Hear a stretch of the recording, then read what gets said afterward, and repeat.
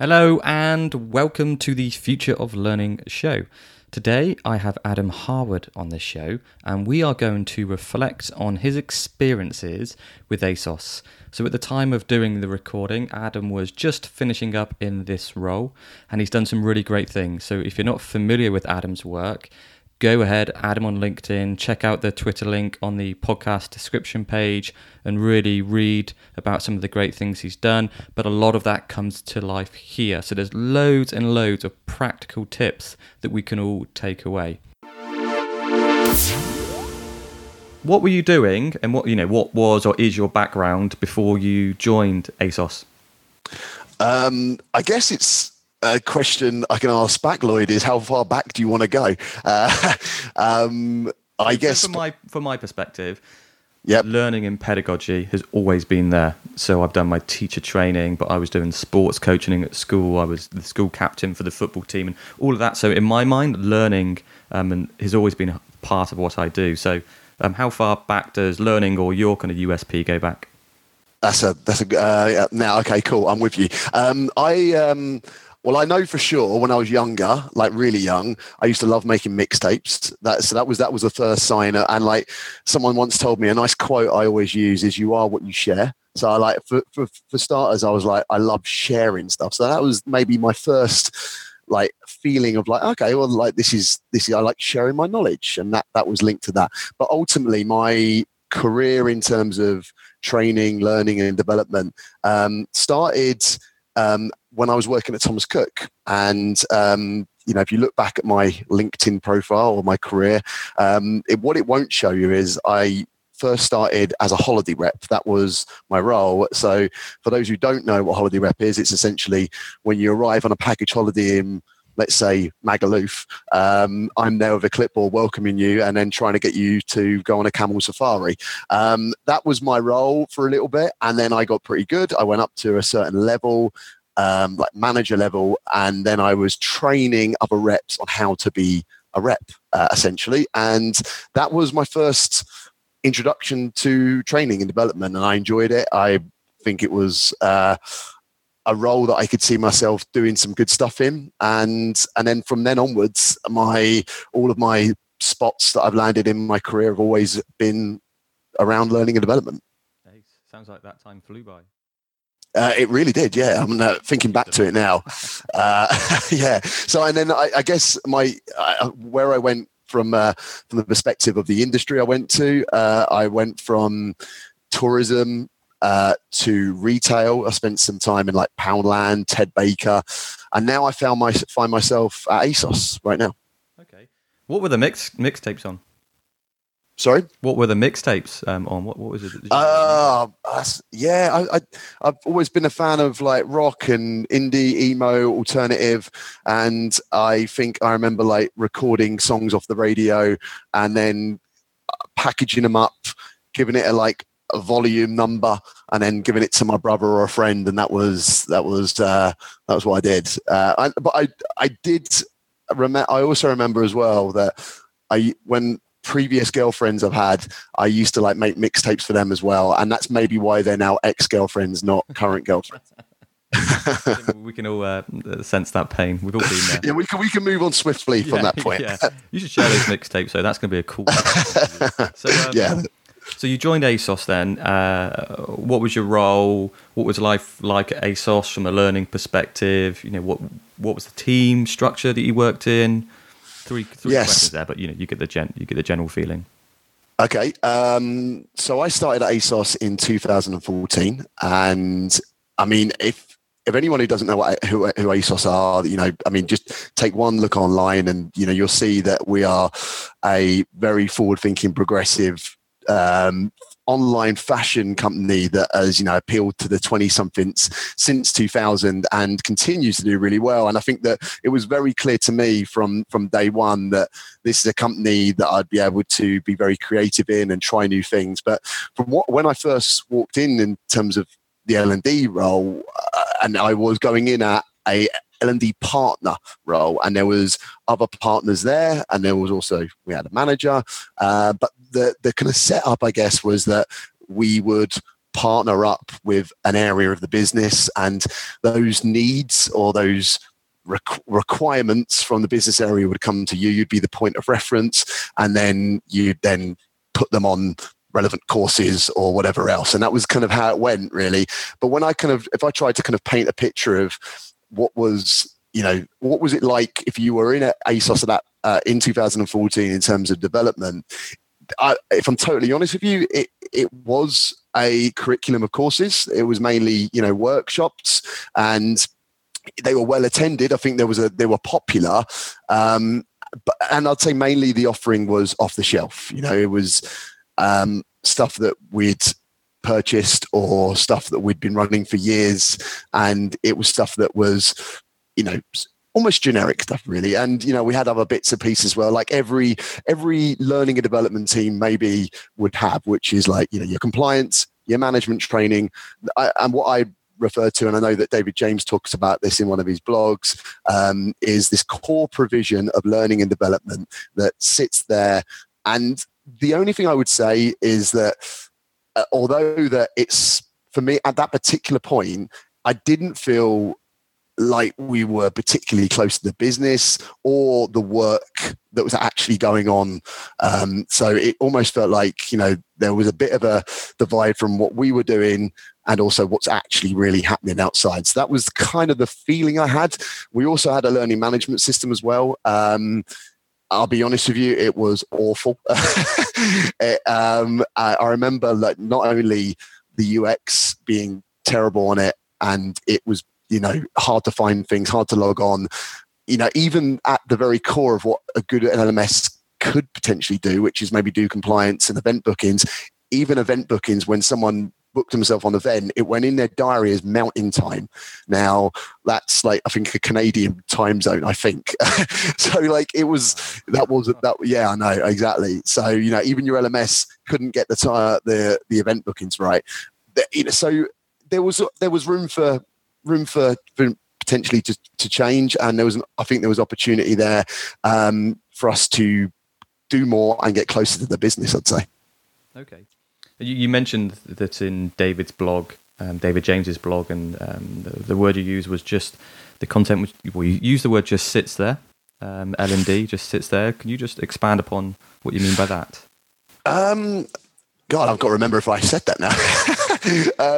I think, with reference to the blog I'm talking about, I see this a lot, and I guess, and I witnessed this at ASOS, and this idea that there is that core provision, the stuff that, I suppose every L&D team is expected to do, or the business expect them to do, and they end up, and this is like your stuff that, let's say it's the induction, management training, compliance, and what you kind of tend to do is just do like improve, overhaul, rehash those bits in almost that sit in the core.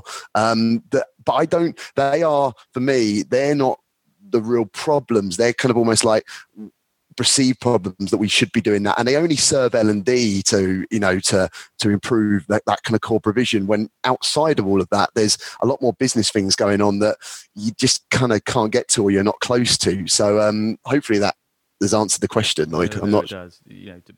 To use the cliche, you haven't got your finger on the pulse in terms of what the business are doing on a day-to-day basis.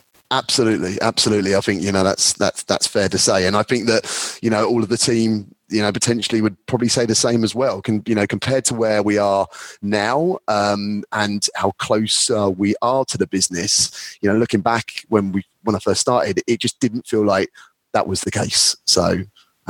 So those, and there was. Sorry, carry on, Adam. No, and there was a reliance on the course. I think that was a key thing to mention. There was a reliance on courses as being almost being the only way. Like every need, that everything that came up, it was like someone walking around with a hammer, and and it's kind of like every the course was the only nail they could hit. It was almost like that was it. It was almost every solution was answered by a course that people could attend, which again does, as we all know, have limitations. Yeah, and to clarify the context, when you say course, you're talking about a couple of days face to face, a 40-minute e-learning package. Is that a fair point? Yeah, I'm predominantly saying face-to-face workshop. There probably wasn't as much e-learning when I first started in ASOS, but there was certainly a lot more courses. Mm-hmm. Okay, well, you set the context out really well there. Thank you. I know there was a bit of a turning point for you, so maybe you can expand upon that. Yeah, well, I'd say the turning point, and this is still in the era of 2014. It wasn't like I was in the role and I was trying things, and I'd say like I was always interested in like using technology to support learning. That was kind of where my head was at the time, and like I kind of couldn't figure out like what's the best way to do it, and I at the time, I think I was doing things like maybe if I put loads of TED Talks on a website and direct people to that website, that'd be like me doing, digital. Or, what if I send them an email after their course? That's maybe me doing digital. And it was like kind of like that was the personal kind of journey I was going through. But in terms of what happened in the business, that was the kind of the turning point was that we, every year, like quite regularly, like I suppose a lot of companies will have performance reviews, and they came up, and the L&D team at the time, were faced with delivering workshops to remind and tell managers, hey, you need to do your performance review for your employee. This is how you do it.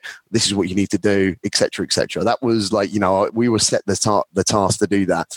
And, I remember within, let's say, the first few of those sessions, people just weren't interested because they came down and it'd be saying things like, I only came for one thing. I don't have that time to come. I'm not doing the performance review for another 2 weeks. Why do I need to come now?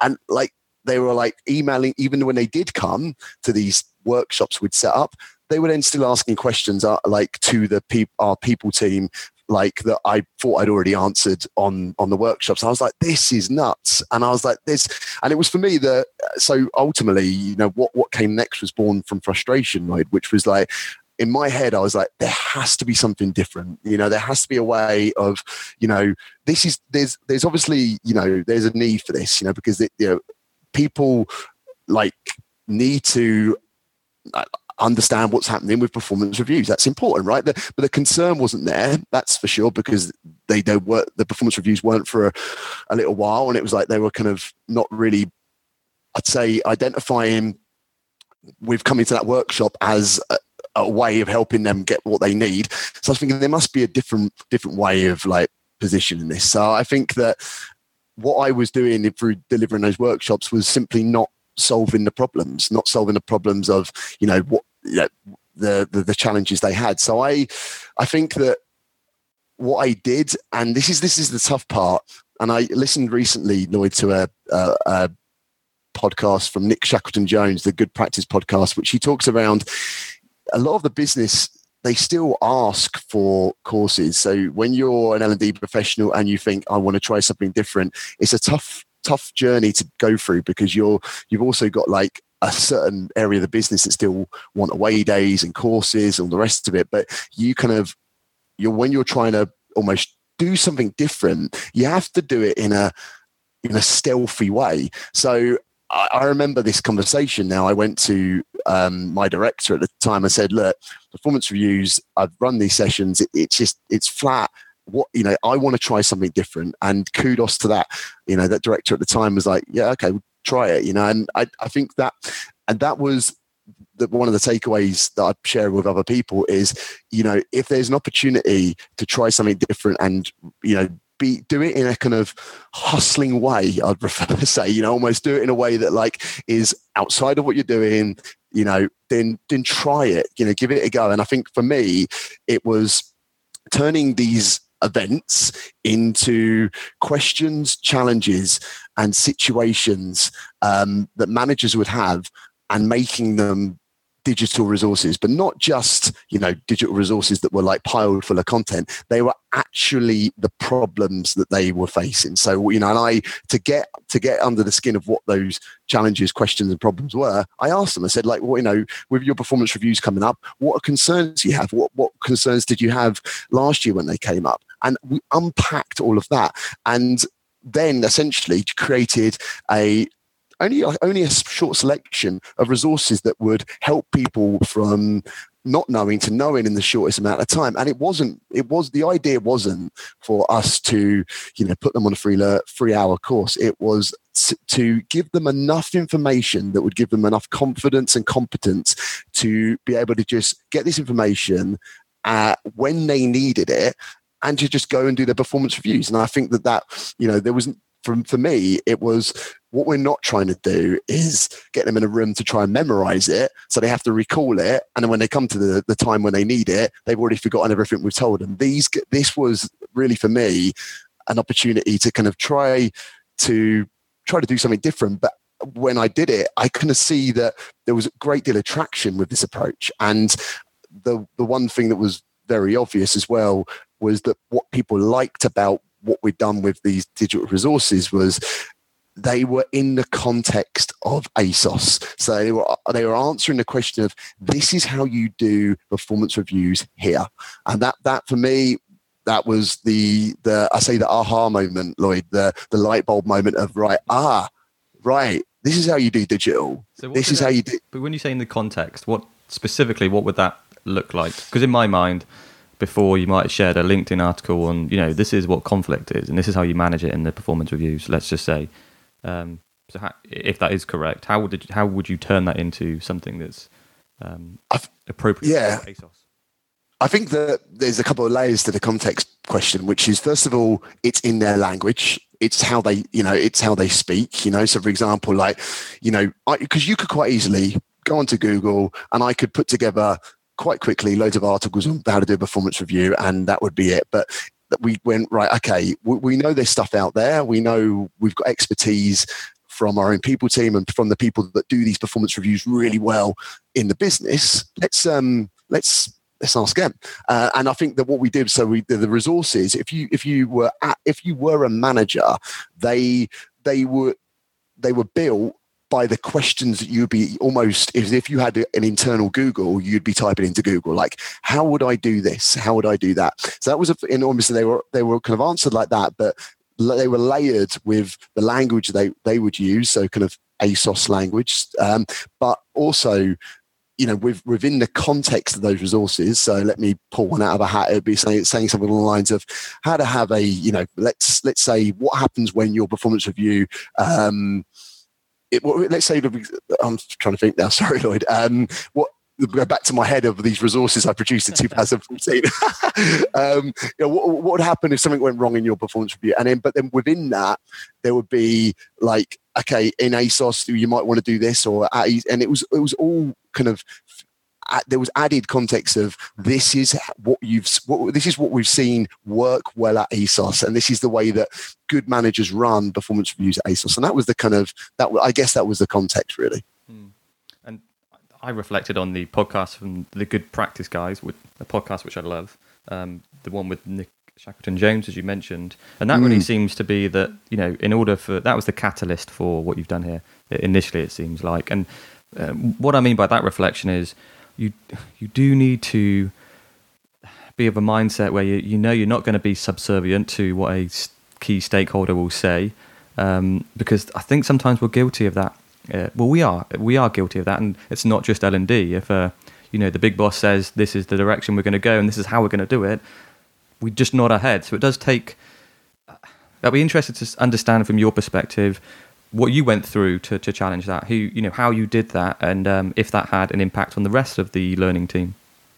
Yeah, absolutely. I think, when we'd run that initiative, it was clearly obvious to me that this was the right approach. And there was a couple of reasons why I thought that, Lloyd. And I think, not only, you were solving the real problems people had, because they were telling you that these were the challenges. So you were solving them because they were telling you, and it wasn't just content. It was like how you do things around here. But the key thing, another thing that I always think about is, and this is another thing I picked up from the podcast, but very, very true, is that you're used to dealing with a group of people that now our expectations are, if we have a problem, we Google it.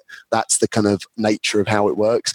But then, and that's default behaviors of when we encounter a problem, we find a way of Googling it. But then when you come into an organization, and they're complex, and there's processes, and there's things like performance reviews. You can't look that stuff up, and that's the stuff that's the friction that people need help with. And then you add another layer to that in the world that is ASOS, is that you think about us as a business, that we offer digital and physical experiences for our customer in a kind of they're not physical experiences. There's no stores. It's kind of digital experiences that are completely frictionless. That and we support like fast fashion, so people can go on their phone, they can find a skirt or a dress or a shirt, whatever, and they can get it, and it's there. And it's kind of like that's our consumer, fine, but also our customers know that that's the experience we give them. So if I'm honest, they expect the same from when they come in here. When they need to get something, then why shouldn't they be able to get it when they need it? So that was kind of almost there's a couple of layers to that I thought, this is a right approach, and it made sense to me because of those reasons. And I guess to answer your question, because that was a long way of answering it, there was a couple of ways to bring people along on this approach, and it was keep on showing them that this can make a difference, because after that one initiative, there was a few other business challenges that came up that we answered, and there was bigger ones, and it just basically got bigger. But I think it goes without saying, the first thing to do is work out loud and show people that you can, this approach can make a difference. But it's not as easy as that, really. I think sometimes your team are kind of very used to a certain way of working. Your stakeholders, like I mentioned before, they still expect the courses, the away days, etc. There was a couple of different things that I feel like were that helped with the journey on to kind of getting this on people's radar as, oh yeah, right, we should be taking note of this. And one of them was we did the learning landscape survey with Towards Maturity. Now, Towards Maturity's studies and stats and data often get referenced, I think, in terms of, and the one that for me that's really turned the screw to kind of shine the light on this is what your people are saying was once we'd kind of established that we wanted to do this, and we put this survey out to a lot of people. There was one stat I was so pleased when it came back, and it came back high, was the number one motivation for people to learn online at ASOS was to do their job better and faster.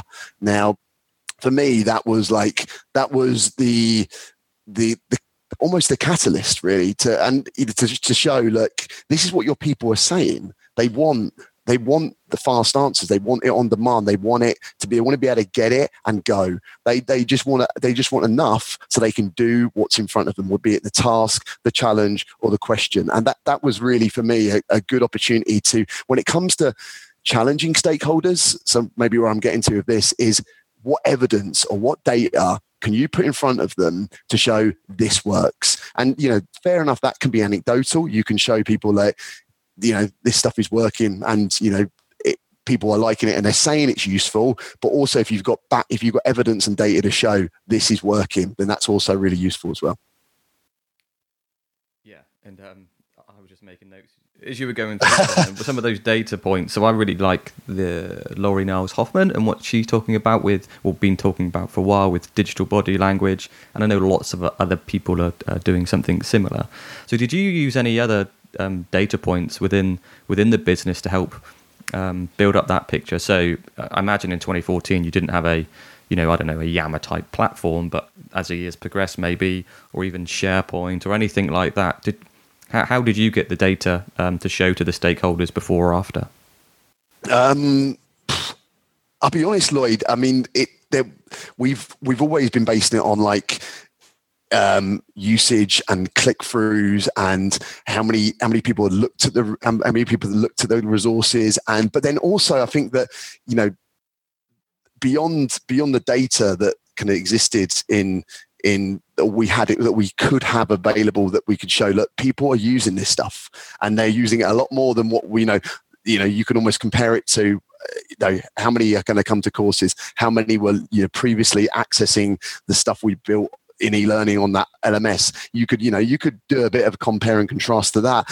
Ultimately, though, the thing that I really think that was the stat that we used and we also kind of honed in on was one that was asking people quite simply, what is this stuff useful? Is this helping you do your job? And that was the one that I think when you show that to people, when you demonstrate to your stakeholders, this is elevating people, and they're getting stuff done faster, and they are, their speed to competence, their efficiency is quicker as a result. And the one piece of work that I'd say one initiative with this same approach that really blew it open for me, Lloyd, was pre-boarding. Now this is I think an area that a lot of L&D teams have challenges with, which is how do you get your people ready, equipped, confident, comfortable coming into a new organization, and how do you make them ready? And again, taking this resource first approach, we did exactly that.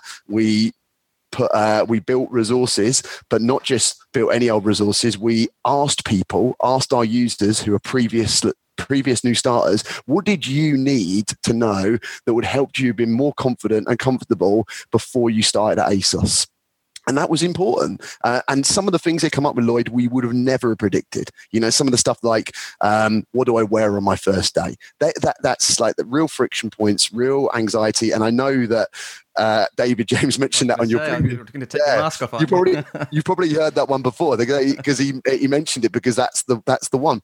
And once we'd built these out and we'd iterated on them, and we continued to ask the question, how do we make them more useful? One of the key findings for that was asking the people who were using them how much more confident and comfortable were they starting now, and how much did they feel like they helped them get them up to speed quicker. And we've got some great results from that, Lloyd. I felt like I've slightly dodged the question about data there, but I feel like it's the anecdotal part and speaking to your users continually and asking that question, is this stuff useful and is it helping you? If the answer is yes, keep doing it. That's what I'd say. You didn't dodge the question. I think everything gives. I'm making so many notes here, and I think other people will be as well. So, and I kind of feel there's a second episode here, maybe a Q&A from the audience. But yeah, when you say speak to your users, I can assume the quantitative stuff is there, and surveys and whatnot. Did you do anything qualitative? Not so much. And I think that I know it varies a lot in terms of what business you're in. But I would say that it's, with regards to us, it was, when in our organization, we were basing it a lot on, what are they saying and what are we hearing? And aside from that, using the analytics that we had from, were people accessing them? How many of them are accessing? How long were they on there for? All of those sort of things were useful. But I'd say that it was more about us anecdotally speaking to our users, I'd say. Yeah. So. One of the things I'm reflecting on at the moment is that qualitative side. Because we focus groups on anything new, but if we go out and learn in the industry, we'll be treated to a breakfast morning and a meeting and a discussion.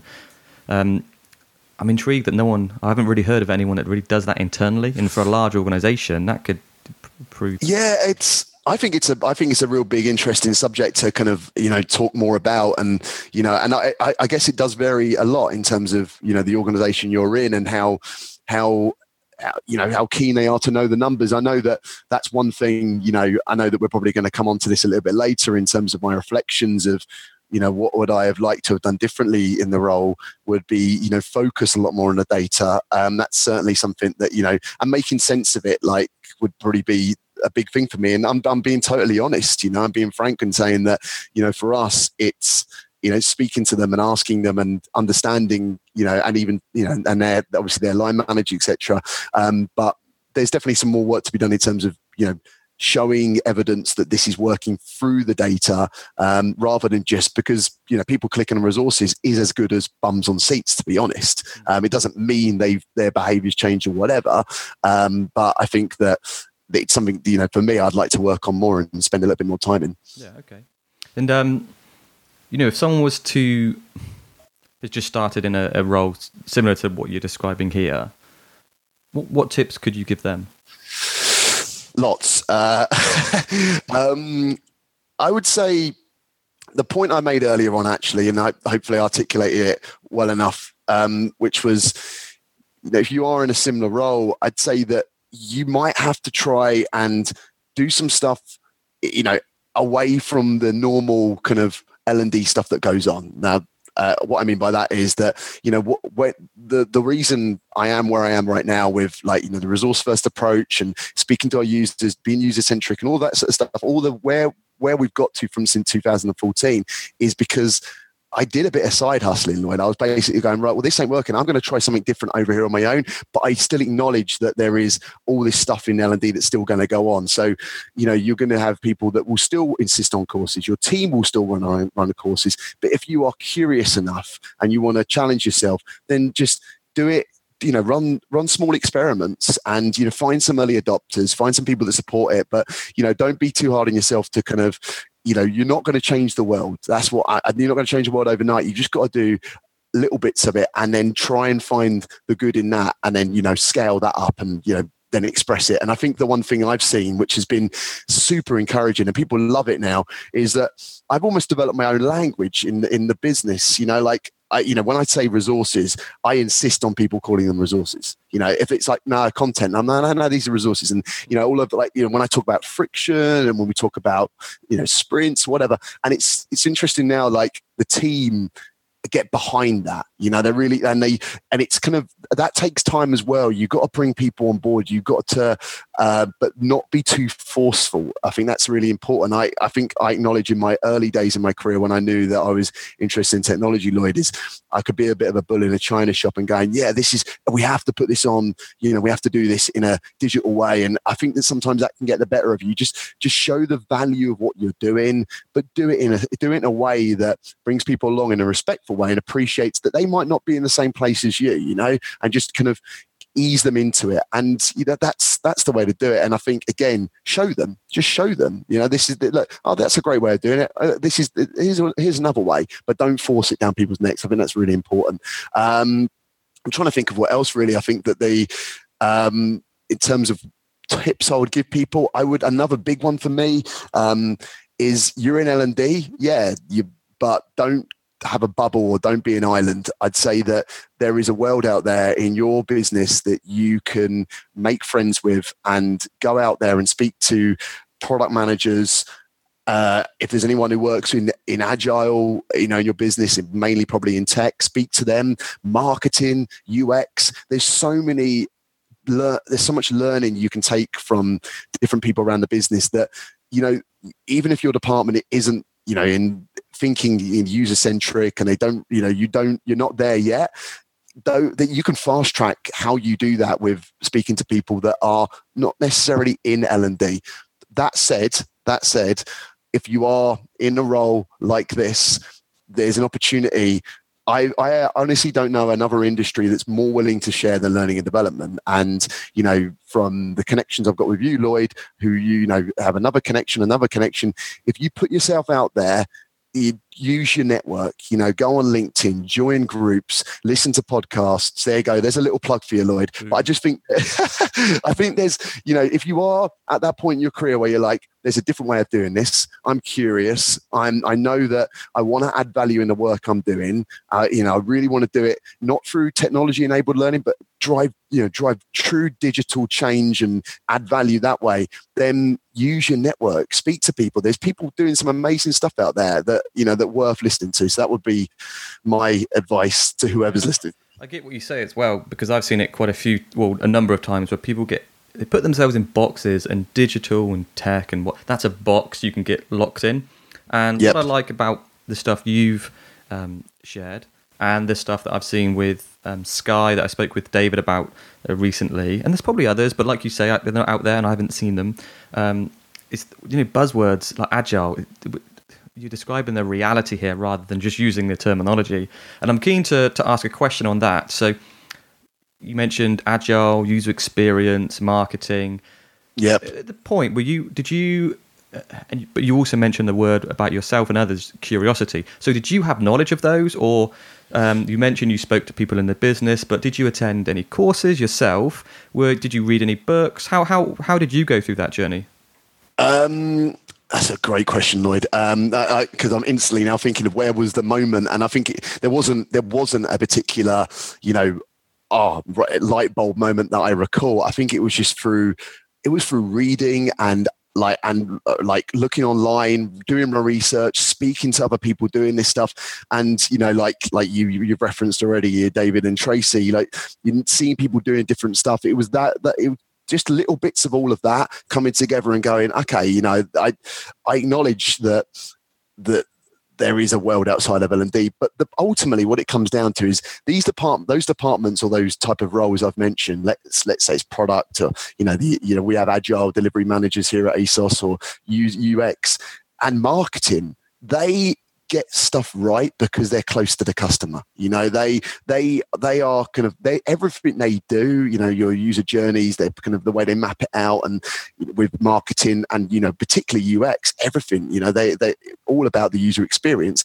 It's, for me, that was knowing that they do that, but then I'm reflecting on what I'm trying to achieve in L&D is get close to the person, get close to the business, get close to the work they're doing. Those guys, those people know how to get close to whoever they're serving, the consumer or the customer. So they can offer some great tips on how to do that, I'd say. Okay, so I'm interested to know about line managers working with someone like you and their team. Yeah. Because you mentioned a lot of things that, again, to borrow another buzzword, might be quite disruptive, or to a lot of organizations, let's just say quite new. And someone might be listening saying, wow, I'm just going to try this thing that Adam's mentioned. But if a manager was listening, or what tips could you give them to help? In reference to if a manager was managing someone like me, or like they want to try it? I think because there's 2 points. You've got an idea and you need to go and speak upwards. But also a manager might be listening, and I say manage, someone in a leadership role, head of, manager, whatever. What could they also do to enable this creative freedom? Because I don't think that's a way that some people think they do or think they are, but actually maybe they're not. Yeah, I mean, I think first of all, the first part of that question may be like, you've got like a digital learning person in your team. Then I would probably encourage that manager or that head of, whatever it might be, to let them try and break stuff and run safe experiments, I guess, to try stuff out. And and what I mean by that is like, don't allow them to do that in a kind of space where they can try stuff really and just do stuff differently and challenge the norm a little bit to kind of what's already done. That would probably be my advice, because that's kind of when I reflected on that question, Lloyd, I thought about what my manager gave me was space and opportunity and this kind of permission to kind of like to go and license to try stuff and do something a little bit different. The other thing that I did in reverse was, this might not be the right timing, but also a very tactful thing I did was, as my manager came into the business, I remember, and this was kind of like an ace up my sleeve, I gave them the resource first experience. Like, for example, so their onboarding journey into the business was completely resources, and it helped them get up to speed quicker. So, they became almost an advocate, but just by seeing it and being a user themselves. So I don't know how applicable that example could be for someone else, but that was certainly what I did to get them on board quicker. Another thing I'd say is, if you've got someone like that in your team, is for them to share it and for them to work out loud and, to kind of express themselves in ways through, be it blogs or, sharing it with their immediate team. I think that's important. I think, sorry, I feel like that's answered the first part of the question. The second part of the question was around what can you do to get started in this space? Is that right, Lloyd? Sorry. So you're looking into some of these ideas, and you want to go to your report, your line report, and say, okay, I've got this idea. What's maybe one thing you could say? Try this. I would say, going back to, again, quoting David James here, is find a problem to solve. And, if there's whatever that hole in the bucket is, take that problem and just play around with it and try and almost attempt to try and solve it in a different way than what you're doing right now. So, and speaking to you, all those sort of ways. You could just try it but do it in a way that you can isolate, and you could do it with a certain group, employee group, or whatever it might be. And then if it works, and you can David said, all these experiments, and you scale it up from there. And I just almost feel like don't go too big with this. Don't put big bets on this stuff, and just, if you can, start small and, build it out. So I would say that if there's an opportunity to do that, I know that it's not easy to get started in this stuff. And you sometimes, when I first started doing what I was doing with the approach, it was getting a little bit of permission, but almost being a bit kind of rebellious and doing it kind of outside of the learning management system. So I can't say that I was totally given approval from a manager to kind of go ahead and try this stuff. But I think it was, I think you can, if you can, give them a problem to solve in a different way. And that would probably be, and challenge them on that. That would probably be my advice. And maybe be prepared to beg for forgiveness. Know that, rather than always ask for permission. Definitely, yeah. And I think that'd be my approach. No, and it certainly got me thinking, Lloyd, because I don't have a team, I don't manage anyone, so I've not had to, my influences have had to almost be, I've had to lead with authority without authority, should I say? So almost kind of getting people on board through, influence, inspiring them, being passionate about it, and rather than kind of almost getting someone to, totally be, I haven't had a direct report to kind of almost think about in that sense. So, but I think you make a good point there. You use the word authority, and I think we're moving into a world where it's more about authority of knowledge, and that in turn brings its own, power dynamic. Whereas the hierarchical organizational structure relies on authority of, position. So yeah, I agree. No, but Lloyd, I think you've pulled up a good point there. I think that one thing that I've always tried to equip myself with when I go into conversations about this is try and be the smartest person in the room with regards to knowing about digital. So and that's what I meant when I said about if you've got an opportunity and you're in this space and you network and you read and you research and you do all this sort of stuff, then if you're going in there and you're quoting evidence and you're quoting case studies and other ways other people have done it, then there's the belief in your own self-belief that, but also, the passion and belief that others will see in you that, that your stuff really. And I think that it is about, like you said, it's about knowing your stuff in this space. And, there's a lot of people that are willing to help you on that journey as well. That it's one that you start very curiously, because I feel more confident than I've ever felt right now in terms of being in this space. But it wasn't always like this, and it was just come through, going to conferences, speaking to people, knowing who to go to, and all those sort of things, and just kind of being brave and dropping them a LinkedIn message and going, "Hey, I watched you do a talk. Tell me more about that." That's the sort of stuff that's going to elevate you from where you are now, if you are on this journey, to kind of being even further in this space, I'd say. Yeah. And you keep using a word that I love, curiosity. You have to have that. I think the spark needs to be there, and you just need to act upon that and have the confidence to.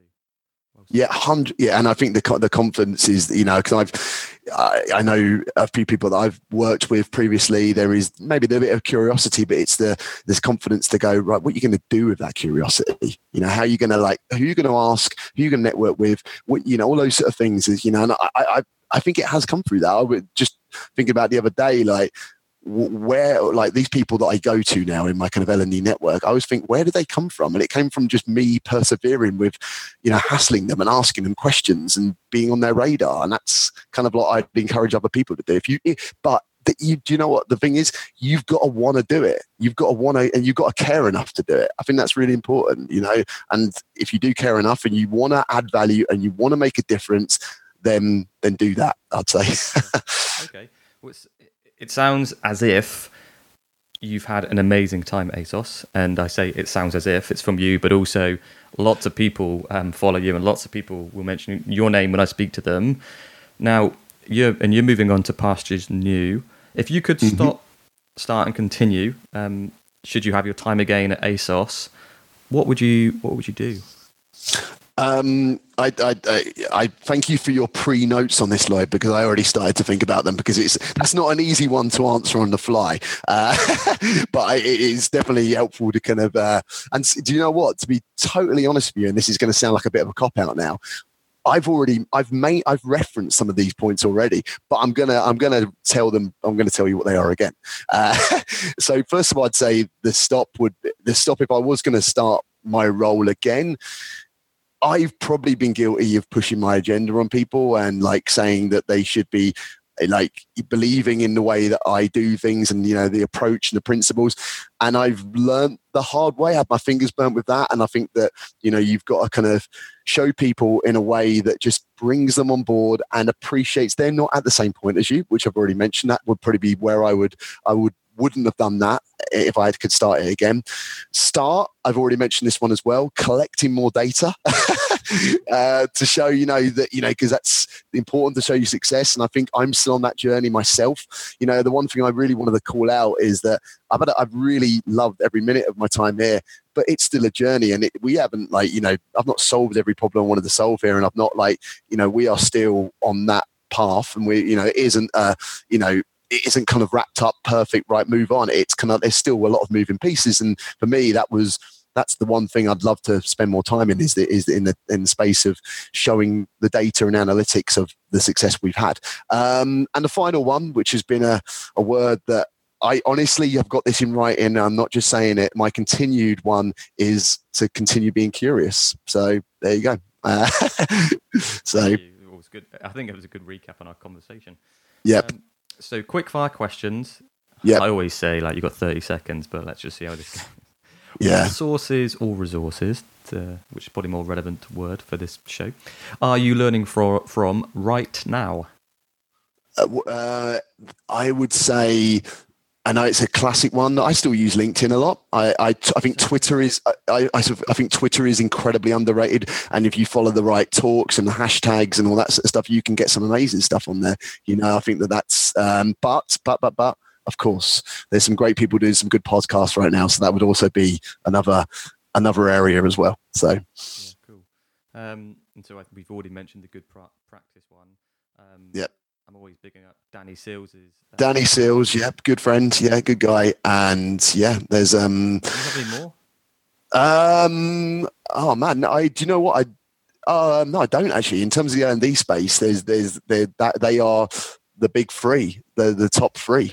You guys. So by the way, I'm not doing a ranking order of preference. By the way, at the moment. Okay, so you mentioned some resource there. Which one person would you recommend we follow on social media, and why? And I'm going to chat. If you say a name that's already been recommended on a previous show, which you may not know, I'll say someone else. Yep. There's no way I can accept just one person. There's three people I think that people should listen to now. David James, Miles Runham, and Nick Shackleton-Jones. Three people who are just talking a lot of sense right now. Mm-hmm. We had a chat before about Miles. And so he's definitely someone I'm going to check out. So thank you. Yep, no worries. And if you could change one thing about your industry, what would it be? Oh, wow. I think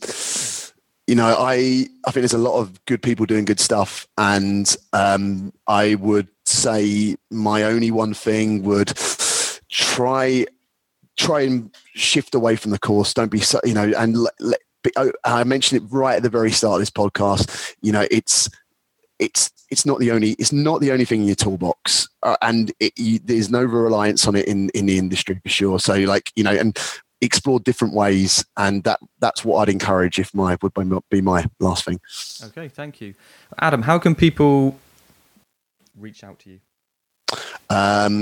LinkedIn, certainly, drop me a line on there. And also I tweet at Adam Harwood 26. So feel free to drop me a tweet if you want to talk more. Again, just to extend an invitation to other people listening to this, I'm more than happy to share more of my story, and anyone on this journey who is managing someone like me, or potentially is in the same role, or was, when they're going through that journey, and I'm more than happy to kind of tell you and help you through it as well. So great.